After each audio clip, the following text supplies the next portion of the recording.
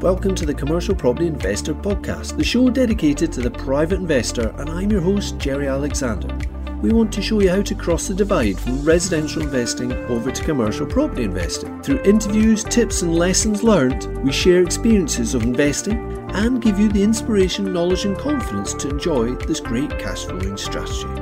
So let's get started.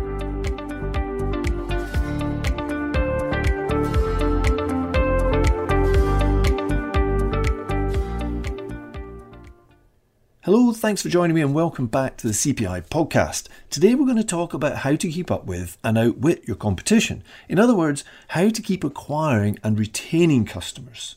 This is not about buying buildings, this is about operating them. And it's for both commercial property investors and more general business sectors too. Now, if you know me at all, I'm sure you know that attacking competitors is not really my style. I do believe there are ways to coexist and even benefit from having competition in your market. Let's just share some examples. So, health and well-being businesses. We have quite a lot of those in our locations and they really benefit from being close to each other. Or something else you might be familiar with. How often are all the estate agents in your local town in one road? They congregate together. Or what about hairdressers? Often those are together. We can often coexist and benefit from being in one location. That is essentially how town centres and shopping centres work. It makes it more convenient for the customer. And it's the same more closer to home, for instance, with central business districts, CBDs, where a lot of the office space is in one location. It just makes it easier for the customer. Now, before I get into that though, I want to ask you a question. How would you like to spend a full day with myself and a group of commercial property investors talking and sharing ideas and experiences of investing in commercial property, and all of that for free? Well, we have a little competition going on right now. On the 27th this month, we have our next live face-to-face event with the CPI Network members. It's free for members and £250 a day for non-members. But to celebrate our third birthday, of the podcast that is, we're giving away 3 pair tickets to some lucky winners. All you have to do to have a chance of joining us is post a review of the podcast on iTunes. And many of you have already done that, so I really appreciate that. If you could mention the podcast on a social media post or channel and just tag us in. And what we'll do is announce the winners on Wednesday, the 22nd of March. So if you could do that, just give us a review, positive one, hopefully, and mention the podcast on social media. Let us know about that, tag us in so we know that you've done it. And then what we'll do is pop you in a hat and draw out some lucky winners to see whether you can join us on that day. Your reviews really help us spread the word, by the way, so a big thank you for supporting for the podcast and best of luck. Right, let's get back to it. So, the competition and how to keep ahead. In terms of actual sales leads that we receive or farm or hunt, they come from about 12, 13, 14 different sources or activities that we get up to. Now, I'm afraid to say there's no silver bullet. There is no one source of leads that does better than all the others. I can't say to you, put up some great signage, that's going to do the thing for you. It depends on where you are. I can't say a website's going to be the number one thing, although often it is. But actually, there's a broader church of things here that you need to do, activities that and lead sources that you can target. But I'm not actually going to cover all those lead sources in this episode, sorry to disappoint. I want to talk more about tactics and tips rather than the lead sources or funnels. This episode is about helping you with the competition. Are your competitors eating your lunch right now, or are you launching it into a already crowded market? We could of course talk for days about marketing. Many people have huge podcasts all about marketing, so apologies up front if I've missed out some of the marketing fundamentals. This is in the context of running multi-let spaces. However, I do think a number of these work across other business sectors too, and I have used them in other businesses. So, let's dive in. The first thing I want to talk about is positioning yourself as different. You need to create 1, 2 or 3 differentiating factors that are going to make a difference, that are going to help you stand out. Markets can be really busy, which can drown out your voice. But you don't need a virgin market where there are no competitors. And often that can bring its own challenges too, right? Particularly educating a market that doesn't know so much about your product or service.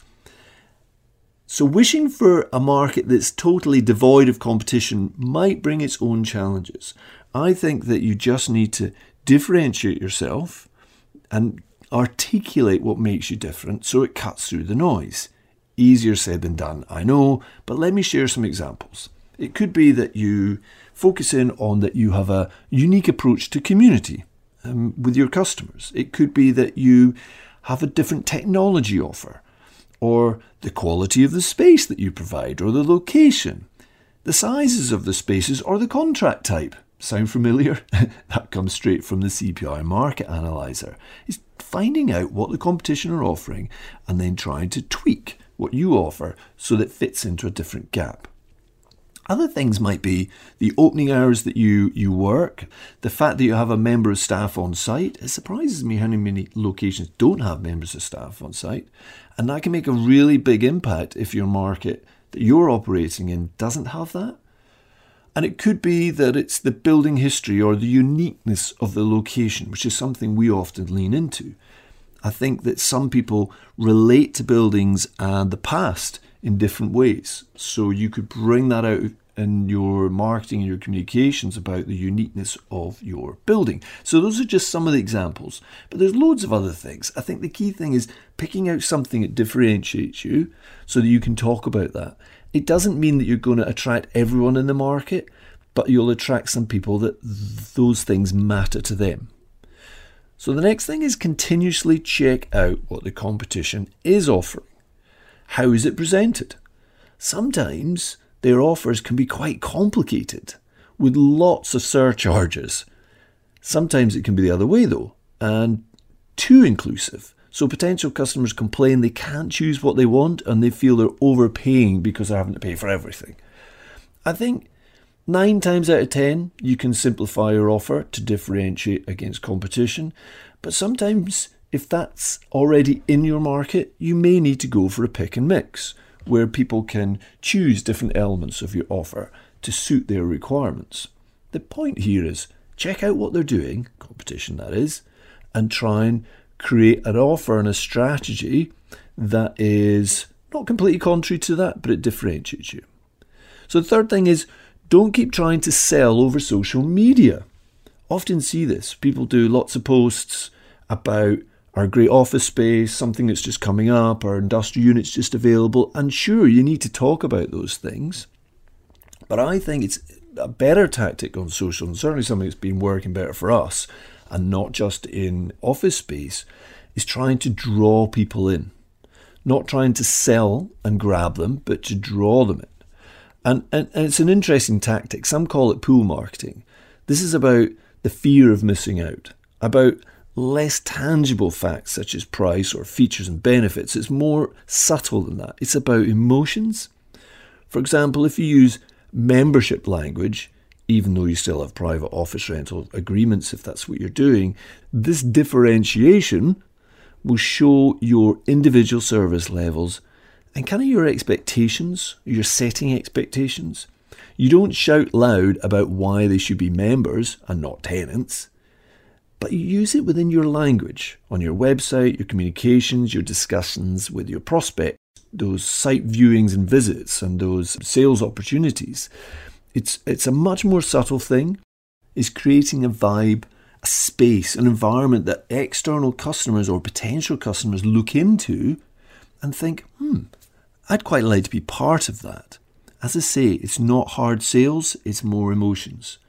Tricky one to get right, but I think that if you work on that, it can really, long term, it can really benefit and draw more and more people in. So the next thing, which I have to say I really pushed back against, this is a tactic that I have to thank maybe Chris Marr, perhaps Marcus Sheridan for, where the suggestion was write a blog naming your competition.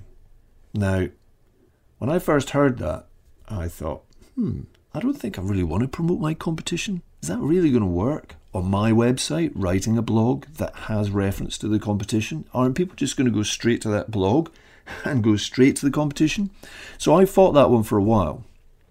But we have found, I finally said, yeah, let's do it, that actually that can be really, really good tactic. So on one site we did that, the first site that we did that, we wrote a blog about the top 5 office locations in the particular, in this particular city, in this particular location. And it's actually, when we look at our analytics now, it's actually the source or the page that is driving most traffic. And of course, in that blog post, we talk about competition, we share some advantages, some disadvantages, and at the bottom give the opportunity for people to book a viewing at our location. It's performed really well. So thank you, Chris. I really appreciate that one. Some of you may struggle with that one, but it does work. The next thing, the 5th I've got on my list here, is never get into a bun fight. Make sure that as much as you can influence the competition, you're lifting the tide together and not letting out the water. It's not about fighting with each other and trying to knock each other back to be the winner. I'll go back to the example earlier on where I was talking about shopping centres or estate agents or health and well-being businesses.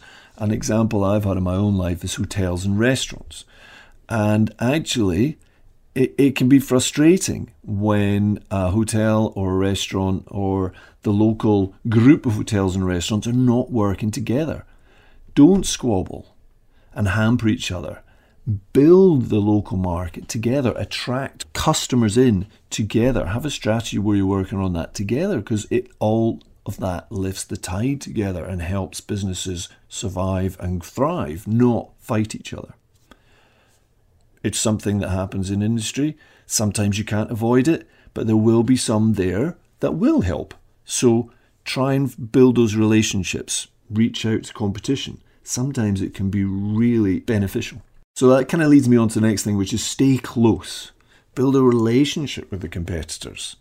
It can be a very healthy thing. Firstly, you can communicate about market trends, rogue customers, which is important. Sometimes there's rogue customers out there, and you can offer referrals for requirements that you can't complete. So for instance, if you're fortunate enough to have a full building, why not recommend somebody else rather than just let your potential customers find them for themselves? More importantly, you can seek to grow the overall market together and have it both ways. As I said, with our restaurant, it's been interesting to see how competition has behaved. For example, constantly calling staff to try and get them to move over to their business is not really great, or not taking referrals and looking after them. I mean, to me, honestly, I find it quite bizarre. But in service office markets, I've seen the complete opposite, where there's been some really great collaboration, some WhatsApp groups to share leads, to share with that rogue trader might be trying to move from one location to another and upsetting the equilibrium, shall we say.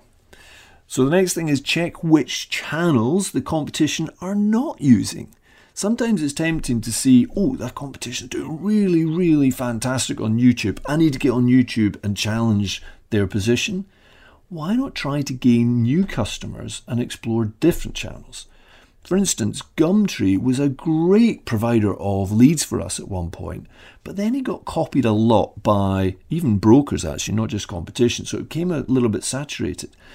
But it was really good for us. And some other competitors that we have are doing really well on LinkedIn, but less so on Instagram. So we're just focusing more on Instagram. You don't need to go and compete for the same customer demographic, do you, by chasing the same social channel, because people on LinkedIn might be different than Instagram or TikTok. And actually, if there are areas there or gaps there where the competition are not focusing, then maybe you should focus on that. That's not to say, of course, that if they're doing something that's working really well, that you shouldn't experiment with it. But equally, there may be some more low-hanging fruit in areas that they haven't actually tackled yet. And this is me thinking about you maybe coming into a market where you haven't been before, and it's a new market for you. But sometimes, of course, you might have a mature site. It might be that you're listening to this thinking, well, I see, Jerry, we're not just starting. We've been in this market for 10 years and the competition is really starting to bite. And it might be just that some of these things you've tried before, and I'm hoping that some of these things I'm bringing up here, they're maybe new to you, and you just think, oh, do you know what? Maybe I'll give that a go. And one of those is just trying different social channels. So moving on to the next one, we all know about this one, is making sure that our website is totally up to date. It's dynamic and it's full of rich SEO activity. So it's not just a thing that you've built and you've plonked there and you say, right, there's my internet real estate and I'm just going to leave it alone. It constantly needs new activity on there. It's a piece of marketing real estate, by the way, that you completely own, which is really rare these days. Maximize it. It's not Facebook, it's not Instagram, it's not LinkedIn, which you could lose tomorrow, or the algorithm could change. I had an experience with TripAdvisor where the algorithm overnight changed and it completely changed where your position is. So interestingly, there's been a number of people quite close to me recently where their Facebook accounts have been hacked and they've had to start again, or their Instagram accounts have been not cancelled, but they've just stopped you using it. So you have to build again. So that website is really important. Just make sure that you keep updating it and you've got somebody helping you with the SEO in the background, the search engine optimization. But your website is your own, and at least it should be your own. You should have it and control it yourself rather than an agency who maybe owns it. Just make sure that it is you that owns it and build that activity on there. And ultimately, the piece that you're really trying to get through all of this stuff is email addresses. It may sound prehistoric, but email addresses are really critical. Behind all of this, I am assuming, by the way, that it's a given you have a great product and service. This is a really important part of getting ahead of your competition. It's something which can really set you apart, whether in a positive way or a negative way. And it can bring in lots of referrals. Bad service is going to unravel your business. Or the price for bad service is churn and a high customer acquisition cost, as you're frequently replacing leaving customers with fresh blood. And there are some in the industry that are well known for this, where they just they struggle with good service. So they're having to constantly keep that machine going and bringing in new blood, because they need to replace customers that are left. And the other impact, apart from obviously having to replace new customers, is that you don't have the opportunity to get good referrals. So it's a given. You need to have a great product and a service. Now, finally, I just want to give you one other thought for future. You need to make sure you have a few ideas up your sleeve. Don't fire off every shot, because there will be new competition. If you're doing things well, they will copy you, and they'll copy everything that you do. So be mindful that that will happen. It's likely to happen. So you need to have the next phase ready in the wings. This is a constantly evolving thing where competition will come in, the customer dynamics will change, customer demand changes. You need to be on the front foot as much as you can. And one of those things is being aware that if you're in a good position right now, that more competition will come along. That's the natural order of business. Let me quickly summarize those. Number one, position yourself differently. You must create at least one or two differentiating factors that can make you stand out. Continuously check the competition's offer to make sure that you are cognizant of what they're doing and how you differentiate from them. Don't keep trying to sell over socials. Draw people in. Make them have that fear of missing out. Fourth thing, create a blog naming your competition. Fifth one, don't get into a bun fight. Try and raise the tide together. Stay close with that competition. Build a relationship with the competition if you can. Check which channels they're not using and try those. The eighth thing is make sure your website is up to date and dynamic. The ninth one was, of course, it's a given that you have a great product and a service to allow you to get more referrals and to continue maintaining and retaining customers. And then the last one was make sure you have a few ideas up your sleeve for when the inevitable competition tries to catch up with you. For me, the most important one here is differentiation. Although this podcast is called How to Outwit the Competition, it's really about understanding the competition and creating an offer you can see as your own whilst building a relationship with the competition to raise the tide together. Study the competition and create an offer that differs in a way that will attract certain customers. This way you can happily coexist with them, the competition that is, and you can build a bit of a relationship so that you can pass referrals between that group of willing competitors within a market. Now, I appreciate in some markets, the very last people you want to be talking to are your competition because they're trying to kill your business. But I have found that often independents are a little more business savvy than the employees of large corporates. So there will be some people that you can't talk to, but there are others that will be willing, and you can support each other and maybe try and help tackle some of those bigger companies who try to divide and conquer. So whatever cards you're dealt with, get some advice from some seasoned players and then play your hand. And guess what? You can do that by getting in the swim. Hi there, I hope you're enjoying the content delivered on the CPI podcast. Even though it's free to listen to, it actually takes quite a bit of time and financial commitment to deliver each and every episode. Did you know that by leaving a positive written review, you will have a direct impact on the visibility of the podcast?